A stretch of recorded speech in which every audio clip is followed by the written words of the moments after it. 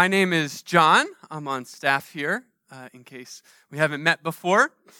I'm going to be a guide of sorts as we continue our journey on this Christmas journey that we've been talking about over the course of December as we lead up to Christmas. So my wife's name is Jessie, and Jessie and I are trying to figure out how do we explain to our 21-month-old Gabe about Christmas. How do we boil it down to a 21-month-old and not just toddler age Christmas explanation, but also beyond that, as we think about just how we're going to be articulating this to him in the coming years. And one of my attempts is we're celebrating Jesus' birthday. That's one attempt to try and make it toddler friendly. But as we're doing this, I have been noticing the celebration is a common way that I would describe what Christmas is about, or celebrating something. And but yet, as I do that, I'm not into fake celebrating. Anybody here like to fake celebrate? I don't know. I'm not into it. I also don't like forced celebration. I'm not into forced celebrating. If I'm going to celebrate, I want it to be authentic. I want it to come from a place of it almost happens. It's like a reaction of celebration.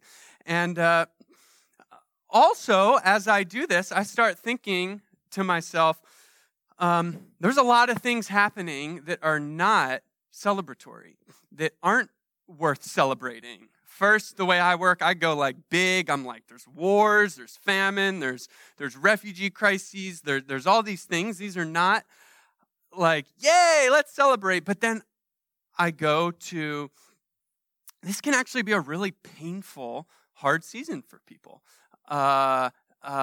Number of folks who immediately their faces come to mind, even places in my own life that make it hard, but significant loss in this season, maybe this very season, or a Christmas season of the past, or just in general, life-threatening illness, family dysfunction, and the pain that can cause. We have these different places that can be challenging and can be hard in the midst of celebration that's happening all around. And yet, there is this place of celebration, and we're going to look at that this morning, but I just find myself, and have been finding myself, again, trying to boil it down to a 21-month mind. What's with all the celebration, especially in the midst of all this, that could be hard for it? And so, before we go down that path, I do just want to say there is grace in this place to not fake, okay? So if you're in a place, even as we talk about in this story, we're going to be looking at the shepherd's journey, this place of celebration. If you can't get there, that's okay. There's not a forced celebration happening. But we're going to be looking at this story to see what is so celebratory. What is this place of celebration? Because the shepherd's story really draws out some of these places. So why is the shepherd's story so celebratory? We're going to begin at the end. Have you ever watched a movie where the movie starts at the end, or it starts in the present reality? You watch it, and then the whole rest of the movie or TV show is going back in time, and then you're leading up to what happens. Well, that's kind of the nature of what we're doing this morning. So if you could turn with me to Luke 2:20, we're going to be looking at the end here, and then we want to go and say, what is so celebratory about the shepherd's story? Luke 2:20 says, "The shepherds returned, glorifying and praising God for all the things they had heard and seen, which were just as they had been told." So put yourself back in the scene. You've just seen it up here with the shepherds. I love My favorite, not that we should have favorites, but was the one on the far side, the shepherd. I don't know. I just thought he was hilarious. But the counter, the statistician. But so just put yourself back in the scene. I want to read Luke 2:20 through the Message version. There's something I like about how Eugene Peterson brings it out. The sheep herders returned and let loose, glorifying and praising God for everything they had heard and seen. It turned out exactly the way they'd been told. So why are the shepherds so celebratory? From 2:20, it seems that what they had seen and what they had heard is key. And then it says, what they had been told. That this seems to be a key as to why they let loose and they kind of move on, praising, celebrating God. Okay, little thing on the screen, going back a little bit. Luke 2:8. So we're going to go back a little bit earlier in the story. And we're just going to kind of slowly but surely make our way through this story. So Luke 2:8, it says, "And there were shepherds living out in the fields nearby, keeping watch over their flocks at night." So the shepherd's story, it begins in this place of the mundane, the normalcy of life. I like it in the play that happened, the shepherd is same old, day in, day out. I thought that captured it pretty well. And they also said, to quote the play, "Nobody cares about us, nobody notices us." And see, this is a little bit of a generalization, but in the society of that time, there were generally two groups of people. And what was going on is you had this really small group of people. We'll call them the urban elite. Or typically they were the landowners who had essentially all the power, all the authority. They had access to resources, very small group of people, and their goal in life was to increase their sense of notoriety and prestige in the world at all costs. So especially if they could suppress everybody else and keep building their so-called honor. Then there's in a lot of ways, again, a little bit of overgeneralization, but this is sort of how it worked.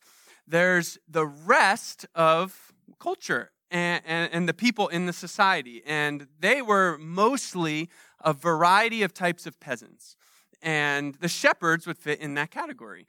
Most of the shepherds probably weren't landowners. Some may have had a little bit of land, but even at that, probably unable to have a sense of security that they could regularly meet all of their needs. And so it's in this world that these angels appear to these people who were quite vulnerable. Nobody notices, nobody cares. And yet, Luke 2:9, an angel of the Lord appeared to them, and the glory of the Lord shone around them, and they were terrified. So we go from the mundane, something of heaven breaks into this earth, angelic visitation, but even more than just an angel, something about this, the literal glory of God himself, breaks in and shines in the midst of the darkness. And the angels are left terrified. I remember a professor of mine used to say, when God or an angel appears to people in the Bible, the people who shouldn't be afraid usually are afraid, and the people who should be afraid usually aren't afraid. And that's kind of always stuck with me here. And so anyway, we've got the shepherds, and their reaction is, this is terrifying. But the angel says to them, "Do not be afraid. I bring you good news that will cause great joy for all the people. Today in the town of David, a Savior has been born to you. He is the Messiah, the Lord. And this will be a sign to you. You will find a baby wrapped in cloths and lying in a manger. So the activity of heaven, it breaks into this world in this story. And it breaks in some ways, at minimum, a very ordinary place, and maybe even more as we read the story, an unexpected place as it breaks in with these shepherds. And they're terrified.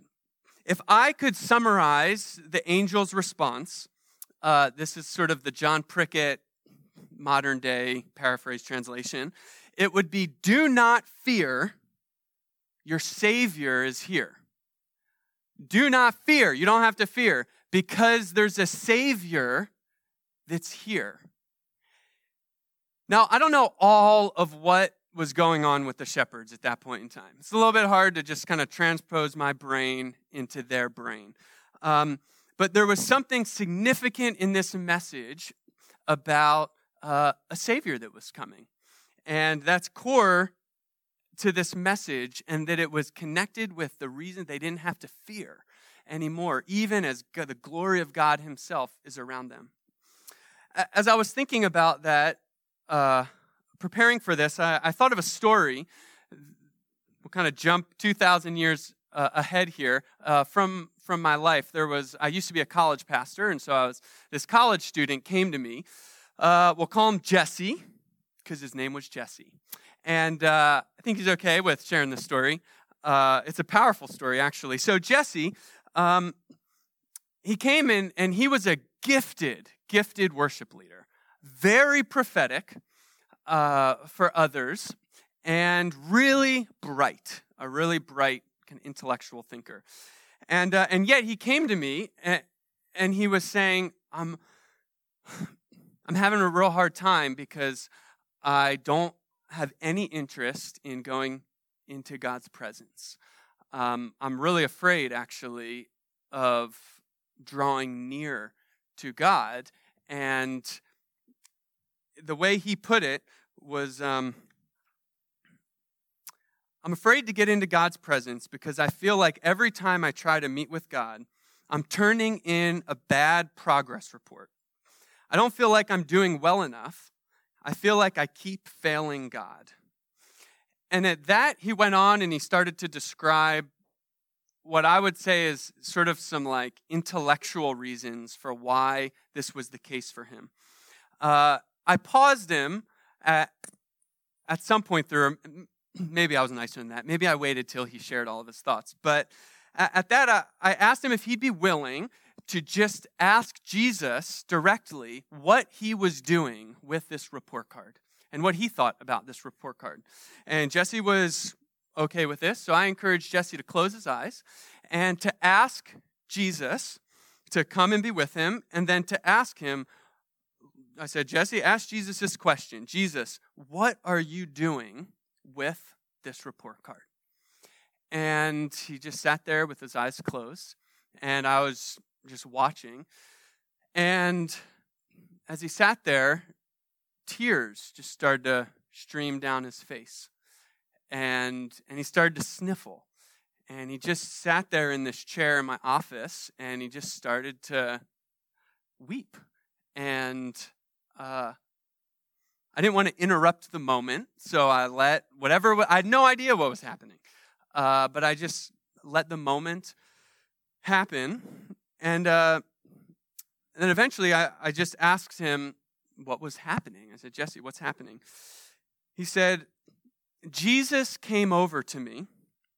He took the report card and he walked over to a cross and he nailed it on the cross. He turned back to me and walked over with a smile on his face, and he just started hugging me. And he just keeps hugging me. And even as he's telling me, he's saying he's just smiling at me and hugging me. And it was a powerful moment of Jesse, who actually had grown up in a church. He knew Jesus, but experiencing Jesus again as his Savior. Nailing all the things that were distancing himself from an intimate relationship, from closeness, from that were causing a sense of fear or even dread of getting close to God and coming into his presence. And Jesus took it, nailed it to the cross, and started hugging him. What unfolded was 15, 20 minutes. For the first time in months, Jesse had this extensive conversation with Jesus and spoke to some deep places in his life. Do not fear, the Savior's here. That's good news. There's good news. But I would propose to you that that's not all of the good news that the shepherds are celebrating. I want to read Luke 2:10 through 12 again. So it says, I bring you good news that will cause great joy for all the people. Today in the town of David, a Savior has been born to you. He is the Messiah, the Lord. This will be a sign to you. You will find a baby wrapped in cloths and lying in a manger. See, a Savior who doesn't come for you isn't very good news. And it's not going to cause a whole lot of joy if you recognize you need a Savior, but he didn't actually come for you. A Messiah, the king that was coming to bring deliverance, to set up a kingdom that would be to deliver people, that would be all these beautiful things. Think, we're not going to go there, but Isaiah 61, all the power of that passage. This king. But if you don't get to be a part of that kingdom, that's not very good news. The good news, and I think a key to what the shepherds are celebrating, and maybe what helps us understand today what we're celebrating, is that the baby in the stall came for all. A Savior that only came for a couple people, it's not that great of news. But the baby that came for all, that is good news. And the king who came to include all. So we talked a little bit about the social landscape. I want to talk about the religious landscape. Again, we're trying to simplify here. But the religious scene at this time that the shepherds are living in is largely consumed with this question: who's in and who's out of God's family? It's like, just think the worst of middle school and kind of transpose it onto this highly religious environment. Who's in, who's out of God's people? There's debates, there's all sorts of stuff. The context around how significant circumcision and Sabbath obedience and dietary restrictions is so largely connected to whether or not you get to be a part of God's family or not. And I'll tell you, the elite, a religious elite, they were drawing some really narrow boundaries around who would get to be a part of that community. And it was pretty hard to get into that group of people. And so this is the scene as this is unfolding and this message comes. This is going to be good news that causes great joy for all the people. The babe in the stall has come for all. It's good news that's going to be great joy for all. And so there's something about this baby in the stall that is going beyond just, you've got to have the right religious pedigree, or you've got to speak the right language, or your expertise in how you obey all these laws. It's got to be just right. Or, too bad you didn't get born in the right part of the world. Too bad you don't get to be a part of this kingdom. But this message that's coming here is that this babe in the stall, it's a whole different deal now, because he's coming and has come for all. See, this is something that is a real conviction that we have around here as a church, actually. And if you'll remember, a few months ago, we sent out a family, the Mastersons, and it was because they believed in this, and that it was this conviction that this king, this babe, this Jesus, that he was the Savior, not just for Bostonians, though they're a part of the all, but that all over the world, that this king is coming, and this kingdom is available for people all around the world. And that it all has to do with this baby, this Jesus. So one of those folks in our midst who had been spending their life like this for a while is Lindsay. And I don't know if any of you know Lindsay, but can we give Lindsay a round of applause here? Lindsay's going to share something with us. And Lindsay believes this to the core of her being. And she's been living this. And so I wanted to ask her to share a story about what this looks like and has looked like in a person's life that, anyway, she's going to share with us. Morning.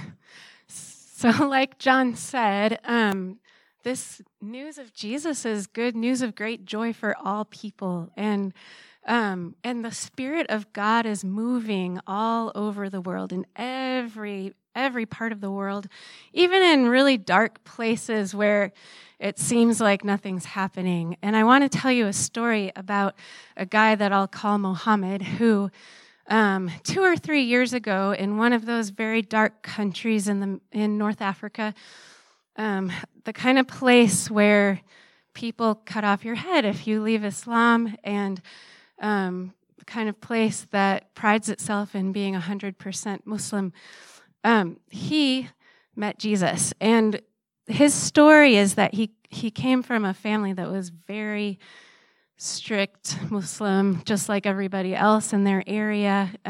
There's a lot of pressure to conform to a certain brand of Islam. And his story is that his father was actually physically abusive. And so for him, he just didn't see a whole lot of love in this religion that everyone was strictly following. And he felt hopeless. And so another thing about him is that he is very musically gifted, and he was looking at YouTube videos online and came across some worship videos, and he was just struck by this music and started searching around online and got in touch with the pastor of a church in Texas and started corresponding with him, asking him questions, and then he wanted to meet some Christians in person. So there's an international church in the capital city of his country, and locals aren't allowed to go to it, but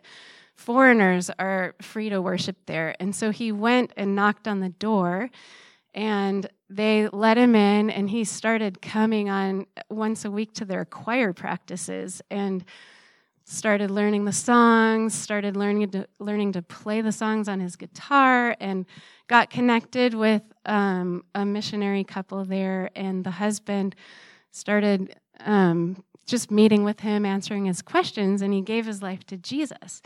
And so the really cool thing is that he has started writing some of the first worship songs in the local dialect, and I wanted to play one for you. So I'll tell you a rough translation of what he's saying. Okay. It says, "I long to see you always, to see you save me like you saved me. I long to see you always, to see you love them like you loved me. You opened my eyes and you straightened out my life.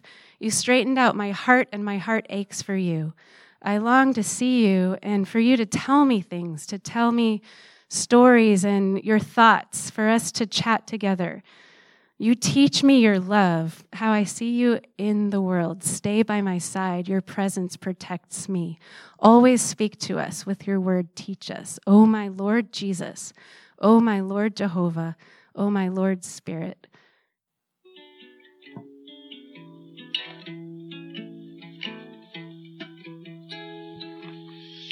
وعندي أغنية ليبية مسيحية اسمها خاطري. كل مسيحي برا ليبيا خارج ليبيا ربي يحبنا. خاطري نشوفك ديما تخلص زي ما خلصني.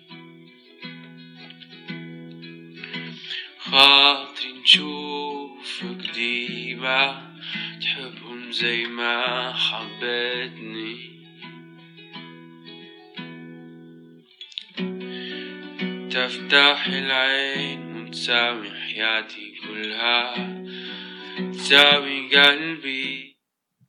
So praise the Lord that worship is rising up all over the world. It's so powerful that the one in the stall, laying in the straw, would be the king that would be for all, that would be the Savior for all, and would bring a kingdom that would be for all people. That's just amazing. And it would come back to this baby and who this baby is and who this baby would become. Now, the shepherds, they're not yet letting loose at the sound of this, at this message. But what we see is it's like heaven can't wait. So heaven just sort of breaks into the scene at this point. And supposedly it's 244. 244 of the heavenly host break in. That's a reference to the play, in case you missed that. And they say, they're praising, and they say, "Glory to God in the highest heaven, and on earth peace to those on whom his favor rests." Now, as I was sitting with this passage, I found myself thinking, okay, it seems like there's this whole deal about this Savior, this Messiah, this Lord is coming for all. And yet, what's up with the peace on earth for those whom God's favor rests? And one of the things as I've been sitting with this, I just want to state, this phrase actually is very complicated in terms of how to translate. And so you'll notice that at the bottom of a number of different types of Bibles. It's like, or it could be this, or it could be this. And so I don't want to get lost in that. But I found something that I think is really helpful. And it was a guy named Joel Green, who's a scholar, and he has a commentary on Luke. And he said this: "Although whom he favors is an affirmation of gracious election on God's part, the graciousness extends to all humanity. It should not be read in an exclusive sense. That is, not peace only to a select group whom he favors, but in an inclusive way. In the birth of this child, God's mercy has fallen on the world." I like that. That's powerful. God's mercy has fallen on the world in the birth of this child. It reminded me of another story that of a guy a few years ago. Some of you may know him, a man named John Wimber. He was a leader of the Vineyard movement of churches for many years. He passed away in the 90s. But he tells this story that I think captures some of the essence of what is coming forth in this angelic proclamation. He was trying to pray for the sick a lot. So he had this whole deal.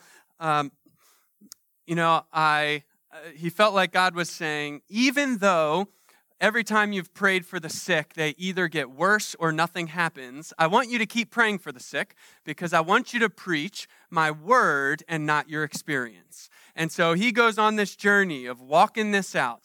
And 9 months in, he goes into a woman's home who's sick and fully expecting that she is not going to get better. She gets healed.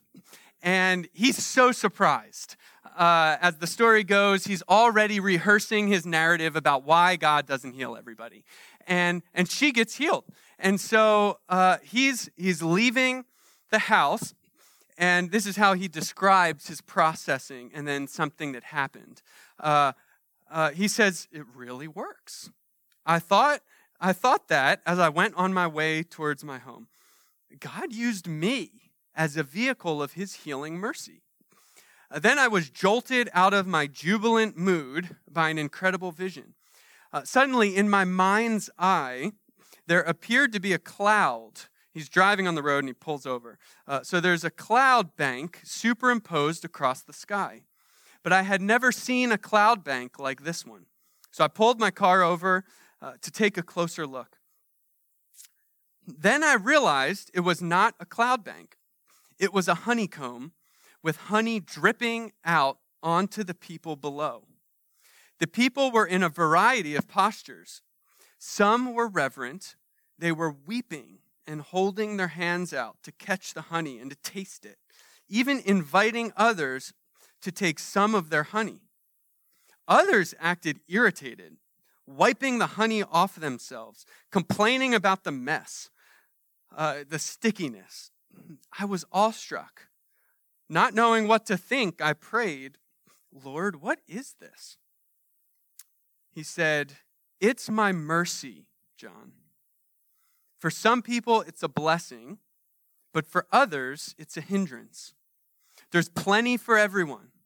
Don't ever beg me for healing again. The problem's not on my end. It's down there.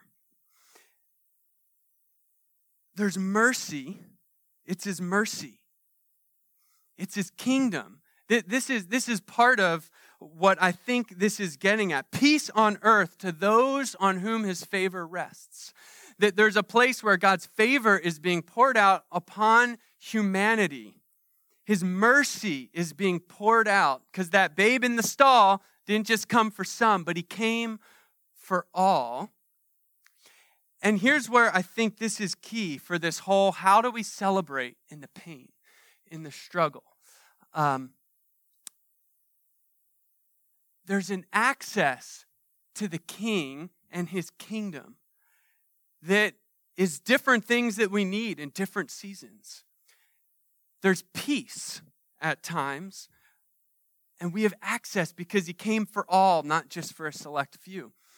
In the places of deep pain, there's comfort. There's a comforter. And so maybe today, the place of celebration is simply because there's comfort. And we can break through and experience a king who's going to comfort us. For some, it might be that there's a healing moment where there's a place where his king, bringing his kingdom, brings healing. Though that doesn't always happen.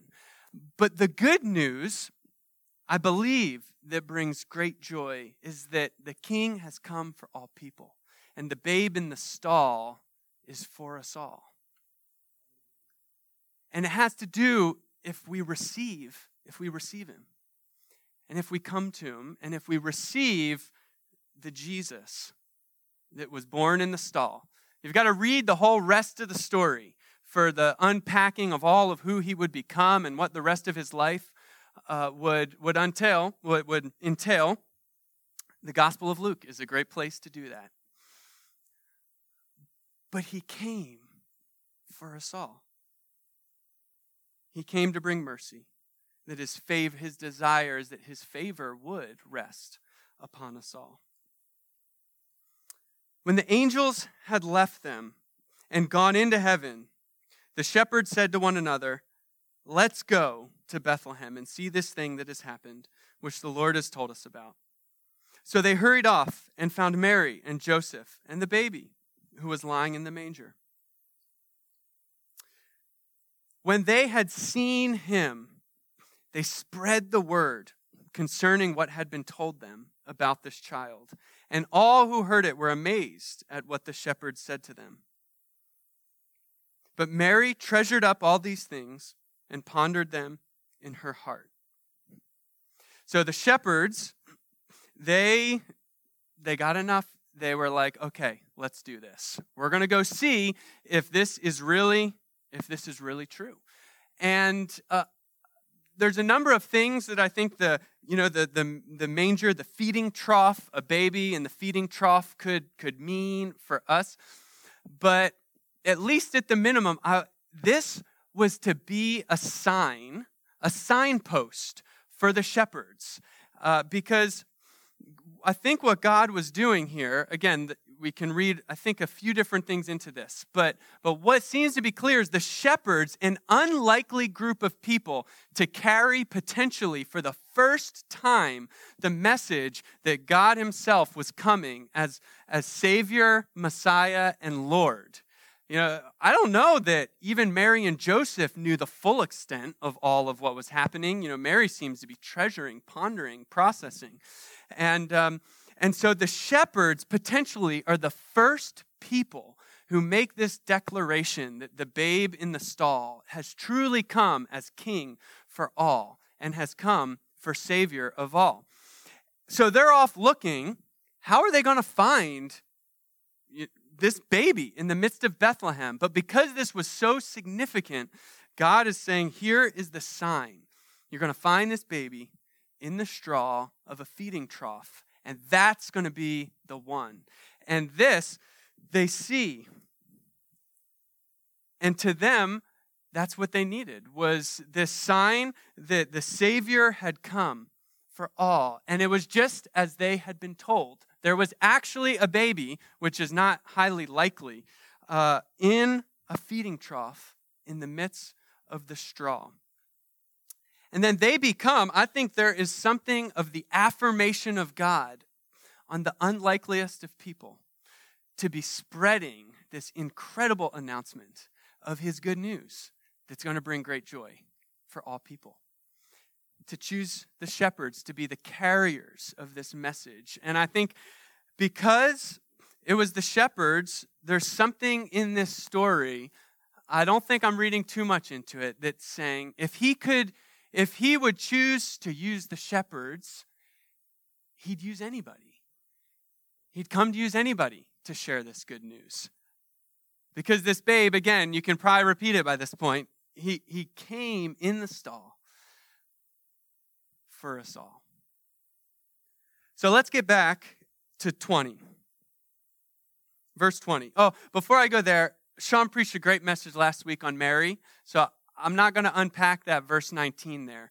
But again, it's important to note, Mary had a certain response. She's treasuring these things. We don't see necessarily in Mary the same celebratory nature as the shepherds. And that's where there is grace, even in this Christmas season, for us to ponder and reflect and relate to Jesus in the way that we need to and what he's offering. But related to the shepherds and this incredible news that they were privy to hearing and then sharing, it says this: the sheepherders returned and they let loose, glorifying and praising God for everything they had heard and seen. It turned out exactly the way they'd been told. If the worship team could come forward, they're going to lead us in a final song as we respond. But for us, as we respond, as we think about responding, if this baby who's laying in the straw hadn't come for us all, there's not a whole lot to celebrate.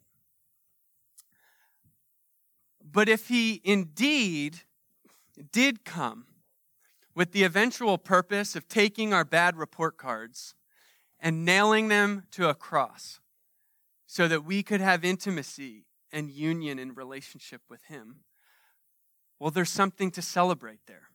If indeed he did come to bring a kingdom that would bring restoration into the broken places of the world, not like this, but in using us, shepherd-type people, potentially, to bring about this kingdom. And even here we sit, 2,000 plus years later, and the effects of what took place at this time in a king bringing a kingdom that would bring transformation and restoration into broken places. If that is not just for a select group, but it's indeed for all, there might be something to celebrate. And so, as you see straw, as you see the stalls, as you see Jesus, maybe it's Christmas morning, maybe it's December 25th, and you're opening gifts, and you happen to see, the nativity scene or a manger, and there might be power in remembering that because he came for all, that includes you and me. And if we'll accept him, we'll receive him, even in that moment, he's come for us. He's come for us all. And maybe for some of us, because he came for us all, he came for the family member that we're having a really hard time with. He came for the neighbor who maybe we have conflict with or have a really hard time with. He came with the person on the other side of the political aisle that we absolutely can't understand, because he came for all.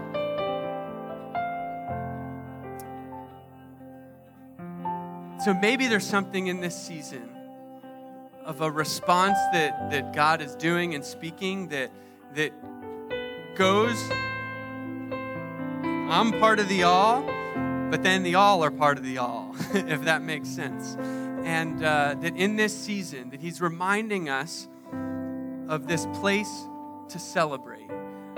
Not fake celebration, but a genuine celebration of remembering the things that we've seen, that we've heard, and how this Jesus came for us, and then how this Jesus came for all. So if you would stand, the team's going to lead us in a song. And if something resonates in you, the Lord's doing something, I want to invite you to just take a step forward in the front, or you could grab somebody that you came with and pray with them, because Jesus is here even now to bring his kingdom, to bring his deliverance, to be Savior to us. And now maybe you've never known about Jesus. You've never known this baby who becomes a man and all of what that story means. Well, also, if that's you, come forward. Someone would love to talk with you a bit more about how you get to know this Jesus.